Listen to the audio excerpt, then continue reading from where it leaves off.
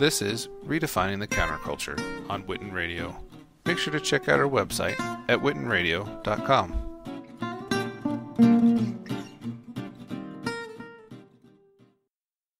You're listening to another episode of Redefining the Counterculture. We've got a special guest for you today. We're joined by the one and only Dr. Matt Fink from the band The Revolution. Matt, how's it going? Very good, thanks. Awesome. I'm super excited to talk to you. You've got some good stuff in the works. You guys are gearing up for another tour. Tell me how you feel. Well, I'm really enjoying getting out and playing again with The Revolution. It's been a lot of fun last couple of years now that we've been engaged in playing for our fans, and it's so far it's been great. Really fun. Absolutely. Is it ever, do you ever get, I guess, kind of like nervous or anxious before you perform? Yeah, it depends. But, yeah, occasionally, I get excited. I get a little revved up, so to speak. No pun intended, or play on the word revolution. But yeah. But no, I don't really get like nervous or stage fright anymore. But I will tell you that back in the day when we do the first show for any tour with Prince himself, that early, the first night I would have first night jitters, so to speak, or the adrenaline would be pumping and I'd get butterflies in my stomach and I'd be nervous. So yes, I've had some of that in the past. But once we get on a roll and once you get the initial show or two, underway, that sort of nervousness disappears, and it's just all about going out and playing and having fun. Absolutely. You're gearing up now for Dallas. You guys have some New Year's Eve shows lined up, 3 shows in total. It's awesome. What was the deciding factor to choose Dallas? Because I know you guys are just amazing anywhere and everywhere. Was it something special that drew you to Dallas? I guess it just worked out that way. Our schedule and what our booking agent could line up. It just worked out that Texas turned out to be a good choice.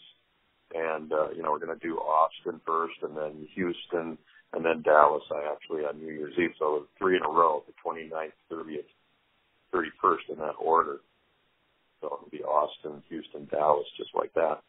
And, even though we've been to, I think we had been in Austin earlier in the year, actually, for Austin City Limits Festival, not that long ago, really. So we did a couple of weekends there. And now we're coming back to Emos, which will be really nice. And I think we played Houston and Dallas back in 2017. So we're just making a return visit, and that'll be nice. Crowds are great, and Texas, we have a lot of good fans there. Absolutely. You're one of the original members of the band, and you've seen a whole lot, I'm sure. What would you say was the key to just like your longevity? Because I know that Prince was not always easy to get along with. He demanded a certain type of perfection to his craft, his music. What was it that really just helped you to, I guess, weather the bad days and to make amazing music with him? That's a good question. That's a tough one to answer, though, because I would have to say that 98% of the time spent with Prince was really positive. Of course, he was demanding, but there were moments where his perfectionism could interfere a little bit with your ability to satisfy what he was looking for. But usually, at the moment, he was saying, oh, well, I don't know, you got to work harder at that, Doc. It's just not coming through yet, and then I just would work harder and, do my best to accommodate what he was looking for. And it was never anything that I thought was irrational or unwarranted. So he just demanded perfection, and so you just had to work as hard as he did. And he was one of the hardest working artists of all time, in my opinion. I mean, he just created something every day. There was a song coming out of him. And the amount of time he spent between either rehearsing the group or working in the studio was just unparalleled. I don't know if there's too many other artists that devoted the amount of his life to his craft. I know that there's another artist who's every bit as prolific as Prince, and that was Bob Dylan, who's also a fellow Minnesotan. And he did tons of songs, just hundreds and hundreds of songs that are just still sitting unreleased, and now they're starting to put some of his unreleased material out. And I'm sure there's other artists. I'm just not privy to how hard they've worked or what kind of material is sitting there in their archives that's never seen the light of day. But I just know that Prince is next to James Brown. You could call him the hardest working absolutely guy absolutely in the music business. Like right along with James or anybody else for that matter. He ranks in the top of the echelon of those people that they couldn't turn the spigot off, so to speak. They just put so much material out there, and they enjoyed every minute of it, and it just flowed through him. It was really an astounding body of work that he has created that's still waiting to see the light of day. And, they'll probably be releasing things from his archives for many, many years to come due to that dedication to his craft. Yeah, absolutely. Yeah, there's just so much. There were so many layers to him, as a musician. Yeah. Really amazing. What was the deciding factor to, continue on, after his death? Because I know that must have hit you pretty hard. Was there ever a time where you just thought, like, hey, I think maybe I don't want to do this anymore? No. I mean, the Revolution members stayed in touch throughout the years once the group had been disbanded by him. But, and then we reunited for the first time after many years back at the end of 2003 for a special fundraising event for Sheila E.'s foundation that she had started for children. And we did that out in L.A. at the end of 2003, and we enjoyed it so much that we really wanted to continue, but it was too difficult for everyone at that time due to their careers. And then when Bobby Z suffered a heart attack back in 2010, he decided to give back, and I don't know if that was early 2011 or I don't know, somewhere in there. He had suffered a heart attack, and then he decided to give back to the American Heart Association by doing a fundraising event with the Revolution. So we reunited again in early 2012 for that. And again, the band got excited and said, boy, this is long overdue, and we should really continue doing it. And then, again, it kind of fell apart for various reasons. And then once Prince passed, that was when we thought, well, we better do something to at least pay tribute to our fallen boss, and come out and play again, and also help the fans and ourselves to grieve and help people get through this. And once we got that going, there weren't really definite plans to keep going after the initial few shows that we did at First Avenue in September of 2016.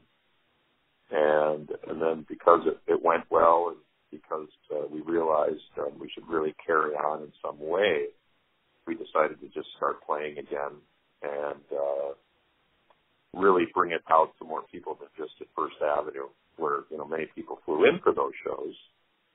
But we made that conscious decision to do a tour in 2017 and bring it out to the rest of the U.S.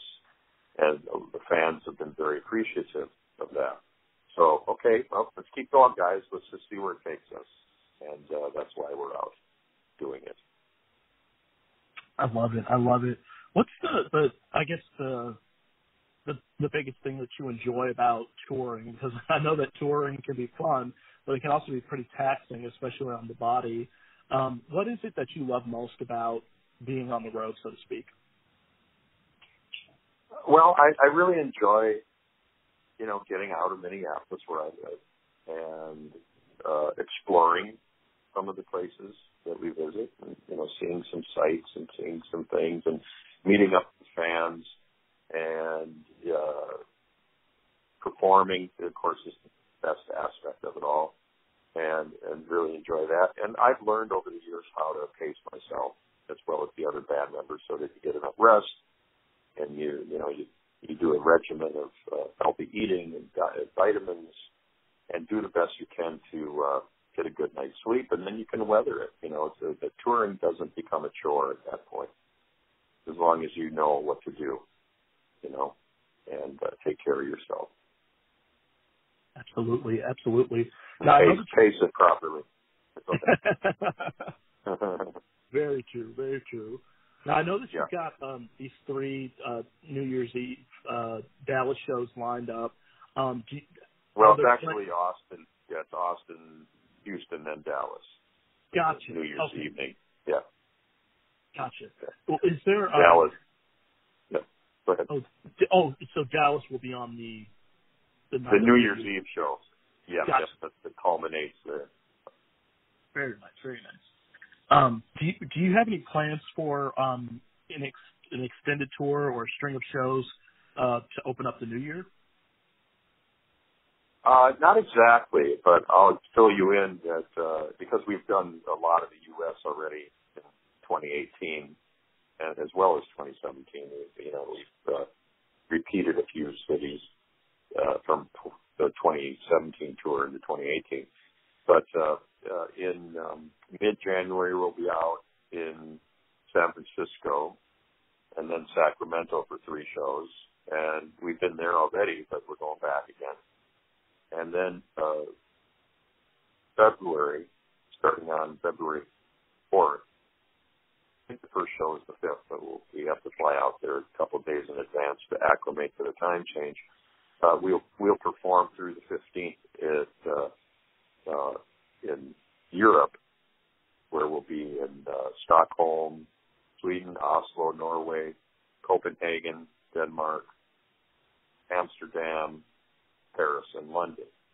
So this will be the first time the Revolution has gone overseas to Europe since 1986. And most of the shows have sold out already. But they're good-sized clubs. It's not like we're doing arenas or big festivals out there yet. But we're still doing some decent-sized theaters and clubs. 1,500 seaters primarily, 1,500 to 2,000 seaters. Wow. So we're excited about that. And then in April, we're going to do another 2 shows at the Paisley Park Prince celebration that they've been having the last 3 years now. So we'll be there. And then who knows? Nothing else is booked after that. But I'm sure the summer of 2019 there'll be some dates that will be added at this point. I love it. Matt, I want to get on the subject of, I want to jump ahead and talk about the subject of legacy. You are known, for the amazing work that you've done with the Revolution. And, when people look back, over your life and your body of work, what's the biggest takeaway that you want people to get from the work that you've done? Well, just that we were innovators. We innovated in the 80s, and I'm hoping to continue to put out some new material here now in the future. And I've been producing some new artists that'll be coming out next year, and that'll also add to people's ability to hear what I've been doing. And, it's just, I always thought we were kind of pioneers along with, some other of the 80s people that were out there. We're breaking ground, so to speak, breaking new artistic ground with Prince.